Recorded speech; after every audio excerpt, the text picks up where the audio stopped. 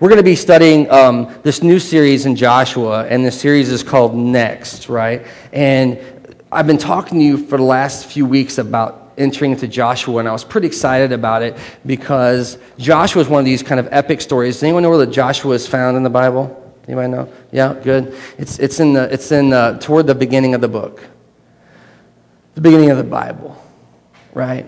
And we're going to start at the beginning of the book of Joshua, but I was excited about sharing this with you because Joshua is this great story of the people of God. And it comes kind of in the middle of the story of the people of God. Like, I would say this, that for all the people that came before Joshua, they thought their story was the story of God, right? I mean, that's what they believed about themselves. And yet in Joshua, we find that God's story continues in maybe an unexpected way, in a whole new direction. And as we consider maybe in our own lives what's next, or next Sunday as a church, we consider what's next for us. You know, this is a big deal, right? I mean, I don't take it for granted that you all are here investing your time, investing your energy, and trying to find out what God is doing in your life. And so it's a big deal to us that we could do that together well. That's why I mentioned earlier having a conversation. What's next for Family Bible Church? What's next for you? What's next for your marriage? Or maybe for your kids? What's happening in your kids' life? That things are changing, right?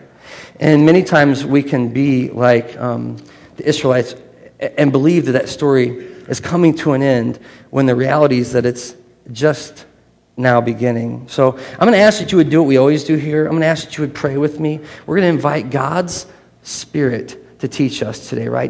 Don't come here to hear Bill's wisdom, because I have none of my own. But listen to what God is saying to you in your life, because I believe that His Word does indeed cut deep into our hearts and brings us right knowledge, right understanding, maybe more importantly, right practice, right habits, what the people of God look like. So please join me as we go before the Father today. Father God, for the opportunity you've given us to worship you, we give you thanks and praise.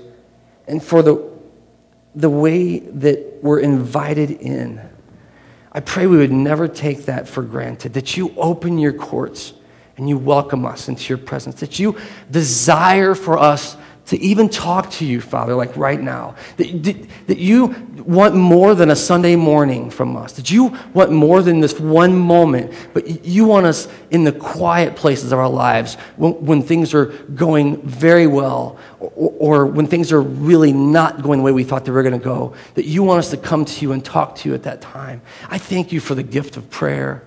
I thank you for the gift of relationship, Father God. And today as we gather here in your name, we don't come to hear what I have to say, Lord, because I'm a fool. I have no understanding of my own. But Father, you speak truth. And so we ask that your Holy Spirit would speak truth into hearts and minds today. We ask that you would help those shades fall away, that we could see maybe for the first time, that the glasses would come off and we would see truth. That we could hear it and believe it, and then it would change our life. For many of us, Father, we come from a place of brokenness, a place of lack, a place of lostness. And today we pray, Father God, that your Spirit would shine light, that you would direct us, and that you would indeed be our Lord, be our Master, be our King, be our Father. What a joy it is, Father, to be in your presence today. And we trust you with this because you always keep your promises. And we thank you so much for the chance just to remember that today and to worship you more fully. We seek to do this in Jesus' name. Amen. I told you guys, sometimes you ever just get praying and you can't stop. I could just pray for 25 minutes. You want to go? Are you guys ready? Yeah, I could do that. I love I don't ever doubt that God is listening to you in your life. I hope that you're talking to God. I hope you're listening to what he has to say. Well, as we enter into the Word, you can turn to the book of Joshua. We're going to be looking at Joshua chapter 1, verse 1. It's a good place to start if we're going to read a book of the Bible. Interesting fact about Joshua is that he becomes this, all the Old Testament saints are kind of an image of Christ coming as expectant deliverance of the king. But Joshua is kind of special because he shares the name with Jesus. You know, Jesus is very close. It's Yeshua, right? I mean, this is a really, really blessed young man, and young is all relative, isn't it? But as we read the book, we'll find that out. But we're going to read the book of Joshua and see what the Lord has to say. This is the way it reads. After the death of Moses, the servant of the Lord, Yahweh, by the way, notice capital L, capital O, capital R, capital D. The Lord said to Joshua, son of Nun, Moses' aide, Moses, my servant, is dead. Now then, you and all these people get ready to cross the Jordan River into the land I am about to give them, to the Israelites. I will give you every place where you set your foot, as I promised Moses. Your territory will extend from the desert to Lebanon, and from the great river, the Euphrates, all the Hittite country, to the great sea on the west. No one will be able to take a stand against you all the days of your life. As I was with Moses, so I will be with you. I will never leave you or forsake you. And this becomes the opening words in the book of Joshua to us. This becomes kind of our introductory. Now, if you know anything about the Bible, you know that Joshua has been journeying with God for a while. And yet here, God starts this new thing. He starts to tell Joshua what's next.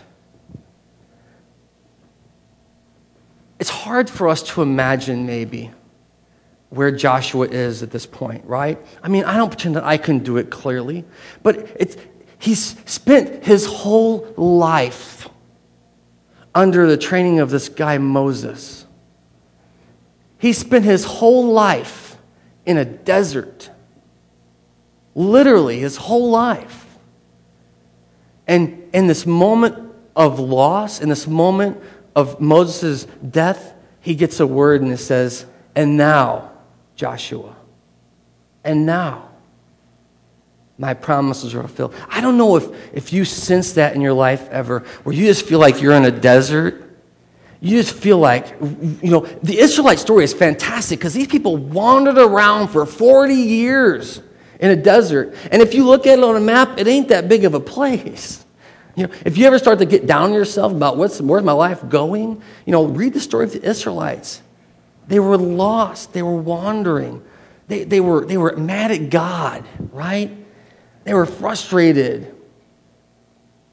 They were slaves who were free. And into this story, Joshua is born. It's a pretty amazing thing to try to get our heads around what it would have been like for Joshua to hear this word from the Lord. You know? I mean, the truth is, and we'll hear this later today, that Moses had spoke some words over Joshua, right? I mean, Moses had said, there's some good stuff coming for you, Joshua. Keep the faith. God is good. God is faithful, right? And maybe you've had people in your life say that to you. Just keep the faith. God is good. He has not abandoned you. But here, at the beginning of the book, God speaks. Huh? That's beautiful. He speaks to Joshua directly.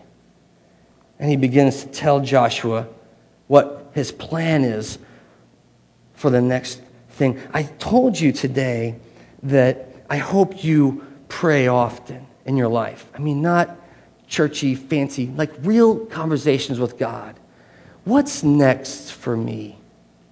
What's next in my life, Lord? Where are we going? Were you here last week? Did you hear what Elaine said to us? Lord, what was that about? That's a great prayer, you know? Honest to God prayer. Where is your faith heading for you? Do you find yourself being drawn nearer to God? Or do you find yourself being drawn closer to some kind of a make-believe religion that men respect or something? You know what I mean? Like, is it really real? Are you really growing in Christ? Are you really seeing fruit in your life? We always have a tendency to see the places we've been, and we get stuck in the places that we are, but we don't often think about where we're heading. What's next? I tell you, it's a dangerous thing, right? One of the hardest things, it seems, in life to do is to have someone give you hope. I know many times in life we just forget about dreaming. Even, we have some graduates coming up, some high school graduates, I'm sure some college graduates getting ready to graduate as well this year. And, it's a time that you think you can do anything. I'm so excited for my son Nathan, who's going to be graduating. My message always to anyone that's at a milestone is, man, look at what's next. The sky's the limit. Anything. You can do anything. Especially, you can manufacture stuff, but especially if you're paying attention to what God is doing in your life. There really is no limit. And yet, as you know, if you've gone through those transitions a year or two later, a little disillusioned, kind of maybe in a rut, and you don't dare to dream again, right? So the first thing that I want to think about this morning in Joshua is that this whole story is the birth of a dream. He had been raised in the desert. He had heard the stories, the promises. He had heard that his parents were slaves. He had heard that God had delivered them. And he had heard that God is good all the time, and all the time God is good. And yet his whole life, and this is true, by the way, I'm not just picking on Joshua here, because the book's written about Joshua. That's kind of a big deal. But there's a whole people group under Joshua. It's true for them too. They had heard the stories, and yet they had never dreamed any dreams like that, because their whole life was in the desert. I wonder in our own lives, what are the things that keep us from truly dreaming dreams again? What is it about entering God's promises that we're afraid of? I want you to look with me in verse 2. The word says this: Moses, my servant, is dead. Now then, listen to what God, this is God, right? The Lord speaking to Joshua, and he says, now then, Joshua, you and all these people get ready to cross the Jordan into the land I'm about to give them, right? God's like, get ready, because it's going to be awesome. This is like the final event, right? The lights are down, the music's going. This is it. It's prime time, baby. Get ready, Joshua. The dream's coming. And I wonder, for Joshua, how does he hear that? Here is God trying to break into his heart, or my heart, or your heart. Here's a soft voice saying, trust me. Lord, you don't know the problems my family has. And God says, trust me. You don't know. Did you guys hear Elaine last week? What a fantastic testimony. All I have, Lord, are these few things, but they're yours. And God says, trust me. And he invites his people to dream again. An interesting thing that we'll see here, by the way, I want to go through there real quick. Let's just walk through this real quick. It says in verse 3, I will give you, listen to the promises that God makes to his people. This is ridiculous. I will give you every place where you set your foot. I want you to think about that literally for a minute. That meant that God, in his ordination over his people, said this: people of mine, when you take a step, as your foot is touching the ground, it's yours. That's crazy, right? I mean, these people who have been lost and wandering, and now he says, everywhere you walk, everywhere you go, it's my ground for you. Talk about dreaming again, right? Everywhere you go, I will give you that land. Listen to verse 4. Your territory will extend from the desert to Lebanon. I'm sure they were done with the desert, right? And from the great river, the Euphrates, all the Hittite country to the great sea on the west. And so there's this, a man, they can't, like the promised land. That's why we call it the promised land. Like, wow, this is our inheritance. People who have been driven around, who have been enslaved by others, and now they're going to be free in their own land. Verse 5, no one will be able to stand up against you all the days of your life. This is almost the exact opposite of what the Israelites experienced in the desert. Like, it wasn't even people in their way. It was just stuff. It was just circumstances. Just, everything wasn't going right. Let's just go back to slavery, they kept saying. This is too hard, And here Joshua and the people of God are on the brink of entering the promised land. He says, and even your enemies will not stand up to you. Which you'll remember is how God delivered his people from Egypt to begin with. He's birthing in them a new dream. I want you to understand something anytime in Scripture. This is about God, not his people. This is about God's promise for you and for me, right? It's not about us. And so when he's beginning to fulfill, to encourage his people, believe the dream again, he's bringing about glory for himself to people who've forgotten how good God is. Well, so as he's in the middle of birthing this dream, something came out, kind of stood out to me, and it happens in verse 2, and this is a reality that you and I face in our lives, and I want to talk about this for a minute. He says, Moses, my servant, is dead, right? And you can go back and read in Deuteronomy a little bit where Moses gets the word from the Lord that you ain't going to make the promised land, brother. Thanks for being faithful. I know you wanted to not really lead for me, and I know you can see it from here, but this is where you get off. And if that's the totality of what we believe life's about, that'd be pretty depressing. We know that Moses believed in the promises of God, so he has an eternal inheritance. But boy, what a struggle for Moses, right? The reality is that a birth of any new dream for you and for me often means that another dream has to die, right? And here we see it very clearly. Joshua, under Moses' leadership, his whole life, he's been, being taught and raised and spoken over. I mean, can you imagine the influence Moses had? And in this moment, before God fulfills his promise, he removes Moses from Joshua. He takes him out of the... Now, some of us might be thinking, well, you know what? Yeah, man, making room at the top, right? I mean, there can only be one leader. Now, Josh, I can't imagine. You listen to Joshua's plan. All right, here's the plan. Moses is going to keep leading, and we're going to keep going that way, right? I'll keep being number 2. It's going to be awesome. We're going to have milk and honey for all the kids, This will be Josh. And God's like, no, that's not my plan. This ends, and this begins. And many times in our life, the birth of a new dream requires the death of an old one. The truth is, we don't often think that that's true. We think we can just keep, amassing without ever letting go of something. I have questions for you this morning that I want you to consider in your own life. Because ultimately the point of reading Joshua isn't to understand the history of Israel, although it's there. The point is to understand our journey in Christ. My question is, what are some things that are keeping you from truly trusting and following God in your life? Like, what are those things that are keeping you from believing more fully?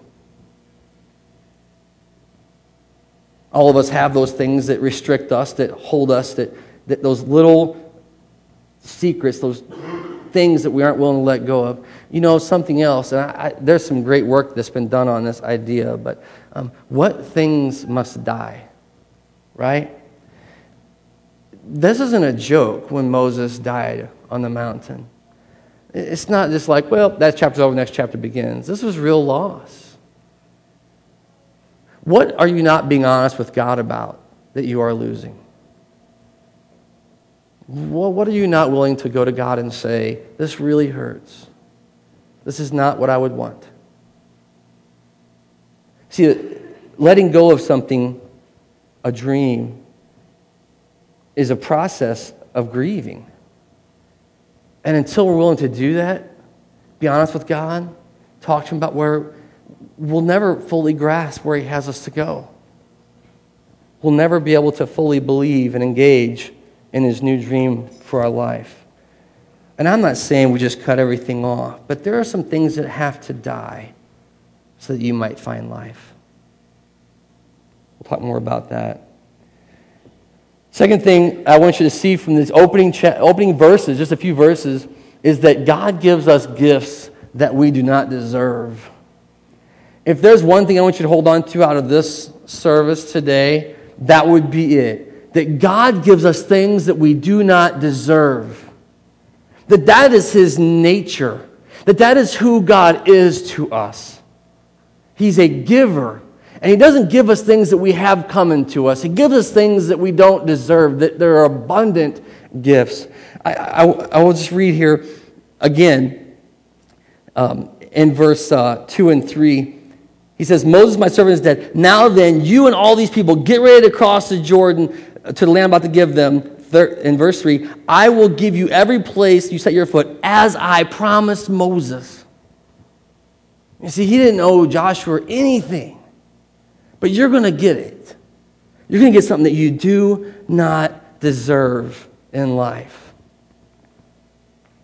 You're going to walk into a land that is beyond comprehension, and you don't deserve any of it.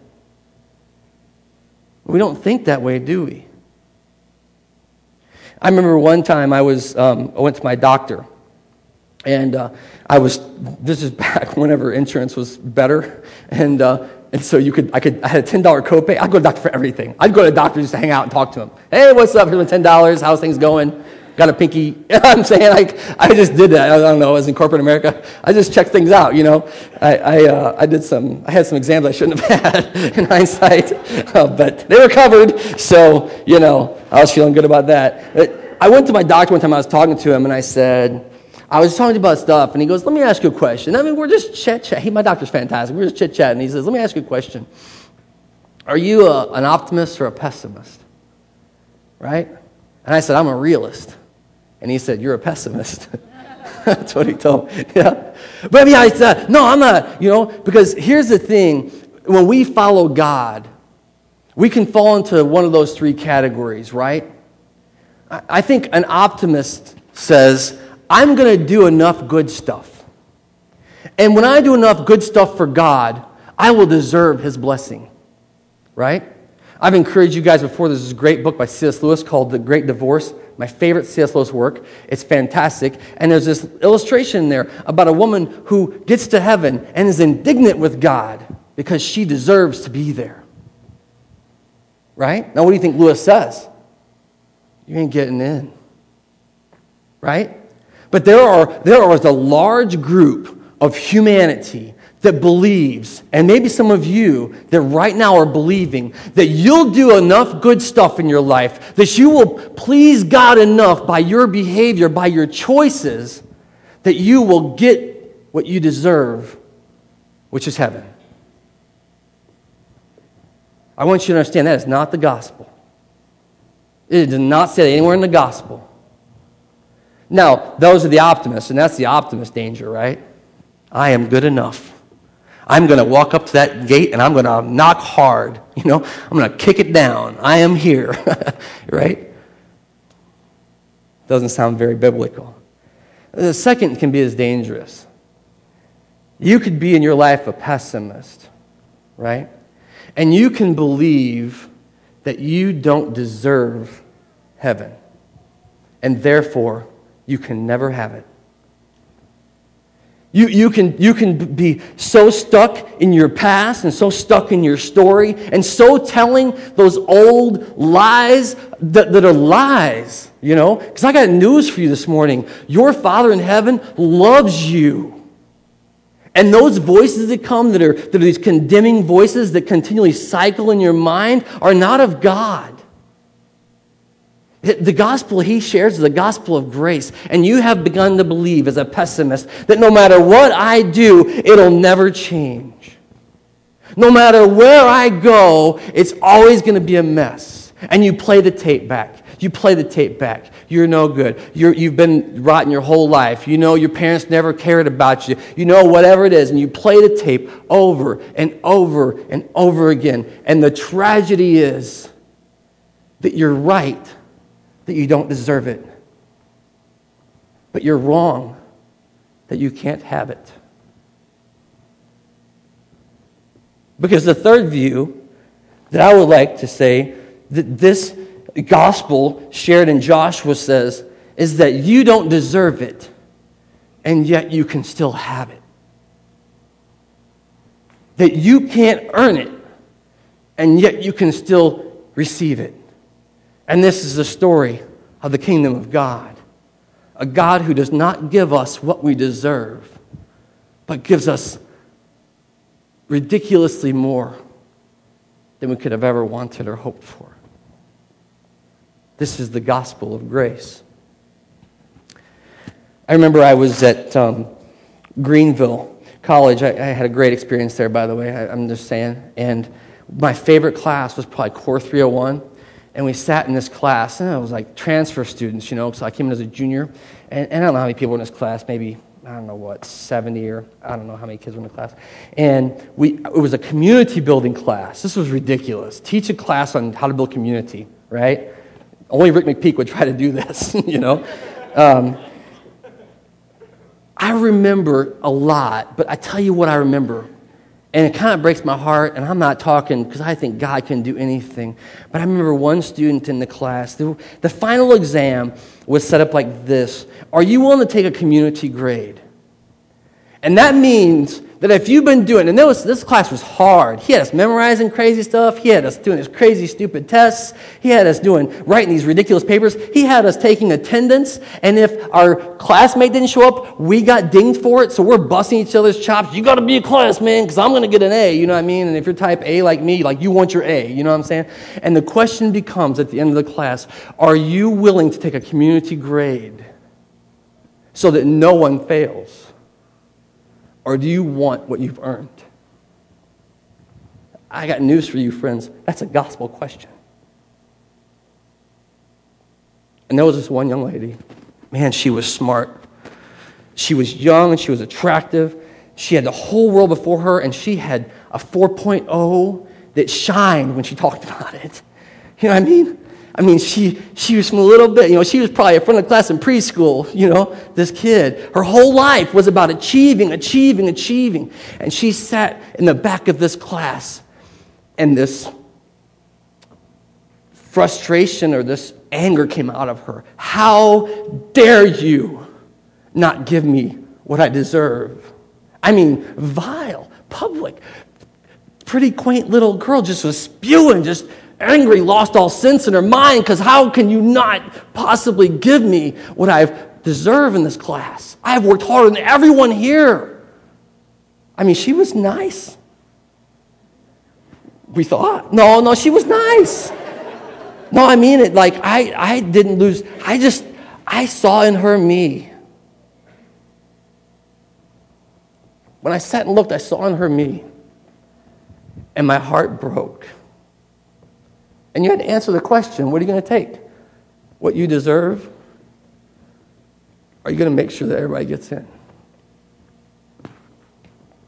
Well, the irony was, and this is the secret, if you took the community grade, you pass. But if you want what you deserve, no matter how hard you worked, you failed. Because that's the gospel, right? We do things that are good because God compels us.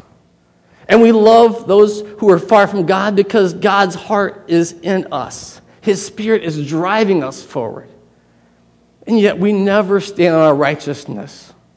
We never hope to make it because the truth is that God gives us things that we don't deserve. And that is the core of the gospel.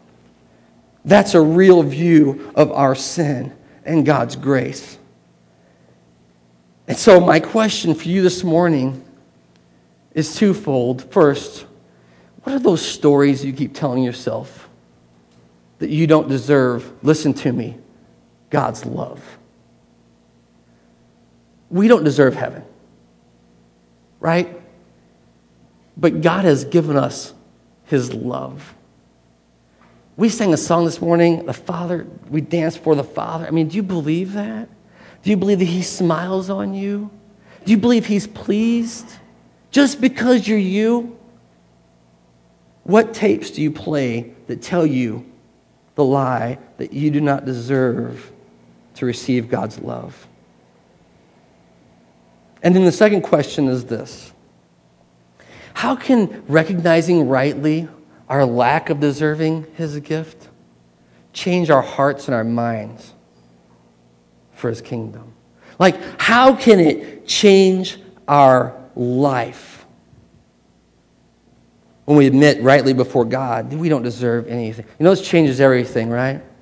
You can be having the worst day of your life. You can be mad at the world because, whatever, you got the parking ticket, or I don't know what it is for you, you just missed the bus, or, you burnt your toast. You know what I mean? You can get all mad about that stuff, can't you? Oh, the world's coming to an end. I'm so aggravated, And then if you spend a minute thinking about what you deserve and what our Father has given us, you just go, hey, it's burnt toast, right?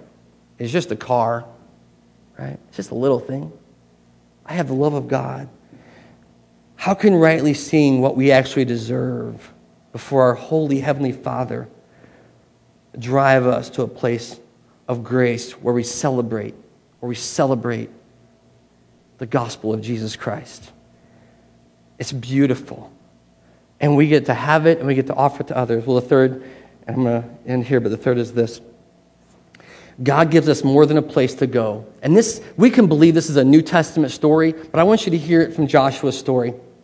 It's more than a place to go. It's more than a destination in our lives. God is more interested in us than that, than just getting there. That's what's wrong with the punching your ticket for heaven theology, right? Because he's far more interested in a relationship, and he promises his actual presence. And this, we know in the New Testament, comes in the form of the Holy Spirit, that the Lord says he pours out on his servants, that he gives to us in these days for us to have, to be assured of our salvation. But in Joshua's day, I want you to see the promise that God made over him and his people. Look at what it says. It's in verse 5. This is the way it reads. No one will stand up to you all days of your life. As I was with Moses, I want you to see God's consistency. So I will be with you. I will never leave you or forsake you. God's word to his people. You know how I was with all those saints before? I'm with you the same way. We read our Bibles and we think that's other people. The God of the Bible hasn't changed. His promises stand today. And he says, in the ways I was with all those, I'm with you in the same way. Every place your foot will tread, I will go with you. I will never leave you or forsake you. These are words that we need to hear. Like deep in our body, in our spirit, we need to hear these words. That God loves us no matter what. And this, honestly, is the scandal of the gospel. Because it's ridiculous love that we're given. It's just a gift from him. It doesn't necessitate anything of ourselves. And we're wholly redeemed, completely saved, free in him. I had a few verses. I'm going to skip over them. But I want you to know that this is a promise that Jesus made, right? To his people, I'm always with you. This is the promise that God made in the First Testament. I'll never leave you or forsake you. This is the promise that God had made to Moses when he called him into leadership. And it's a promise he went with Israel into the promised land. I believe it's a promise he still has for Israel as people. And it's a promise that he still has for all those who are believing in the gospel of Christ. He will never leave us or forsake us. And my question for you is, what areas of your life are you still trying to do it on your own? How tragic, how different would the story of Joshua have been if God had said, I will never leave you. And Joshua said, okay, God, wait right here. Right? But we do that in our lives. What are the areas of your life that you're sort of trying to do it alone? You're trying to fake it till you make it. You're trying to pretend that you got it all together when you're falling apart inside. Because that's the stuff that God cares about. He doesn't care about external things. Here's another question. Do you believe that you can go to a place that God would forsake you? Like, do you believe you can get there from here? If God's love is ever, do you believe you can enter into a place in your life where God would say, that's it, no more? I don't see anything this side of death that gives us that kind of separation from God. Where could we go that God would not be present with us? And then the last question I have for you is this. What confidence would you have in your life if you knew, if you believed that you could never be abandoned, that you could never be unlovable, and that God is always with you? That would change everything. From walking in the door to talk to your husband after, your day, to putting your kids to bed at night, to talking to your mom. If you believe that God was with you in the moment, walking with you, that you could do nothing to be forsaken by Him, it would change your whole life. Going to work tomorrow will be different. And this is the gospel of Jesus. That God so loved the world that He gave Himself so we would never be separated again. I don't know if you believe the gospel today. And I don't know if you believe it that deeply. Maybe you believe it in the surface, I did that thing, I said that prayer, I raised my hand that time, I hope it works, but you're not in relationship with Him. I'm prompted by the Holy Spirit in my own life. His desire is for relationship with you. The Bible is full of stories about Him saying, I know you, you know me. We talk. You're my child. The reality is that in the gospel we have that kind of offer, that kind of a relationship. Well, you have a chance today to receive Jesus in that way. And it's no smoke and mirrors, it's no magic, and it's not even a lot of emotionalism. It's an agreement to receive His gift for you. To stop saying, God, you wait here, and I'll come back. But to say, yeah, Father, I can't do this by myself anymore. Wherever you are in your life, and if you're young, you're in high school, if you're in college, if you're wise, if you've had a lot of years of experience, God is there saying, I've always loved you. I'll never leave you. And all you have to do is receive this gift of Christ. Well, this is what we're here to proclaim to you today. This is the good news of Jesus Christ. And I hope that in your life you're growing in faith. I'm going to invite you to pray with me, and you can pray. And you can pray right where you're at. And like I said, this is no smoke and mirrors. You can pray that for real that God would come and change your life today. And He'll do it because He is faithful. Please join me in prayer. Father, today we have heard from your word, and we have heard the story of Joshua's new beginning. And maybe there are those here today that need a new beginning. Maybe that tape is just wore out, man. And they need to hear a new word from you today, Father. I pray that your Spirit would speak into those hearts and minds, especially, Father, for those today that believe rightly they don't deserve you, but believe wrongly they can't have you. I give you thanks and praise for this glorious gospel that is you coming to us in desperate need of a Savior and saving us. I pray that your Spirit would prompt hearts and minds to return to you, that all this stuff we do at Family Bible Church would be about bringing people to you, acknowledging your holiness, your glory, administering some love in your name. And Father, for those of us who have wrongly believed that we can earn it, that we're going to finally do good enough one day, boy, I pray that lie would die today. And that we would actually have the joy of salvation to say, you saved us, though we didn't deserve it. We are heaven bound, though we didn't earn it. God, you are beautiful, and for this we give you thanks and praise. We can't wait for the day when our faith will be sight. We can't wait for the day when we'll know you more fully than today. Our only prayer is for now, for this time, we will grow more each day as your followers. May you do this work in our life. May we sing your praises with everything that we have, with all that we are in our lives. And that will be a gift to us and glory to you. We give you praise and glory for this chance to do it today. May you continue to redeem sinners unworthy. In Jesus' name, amen.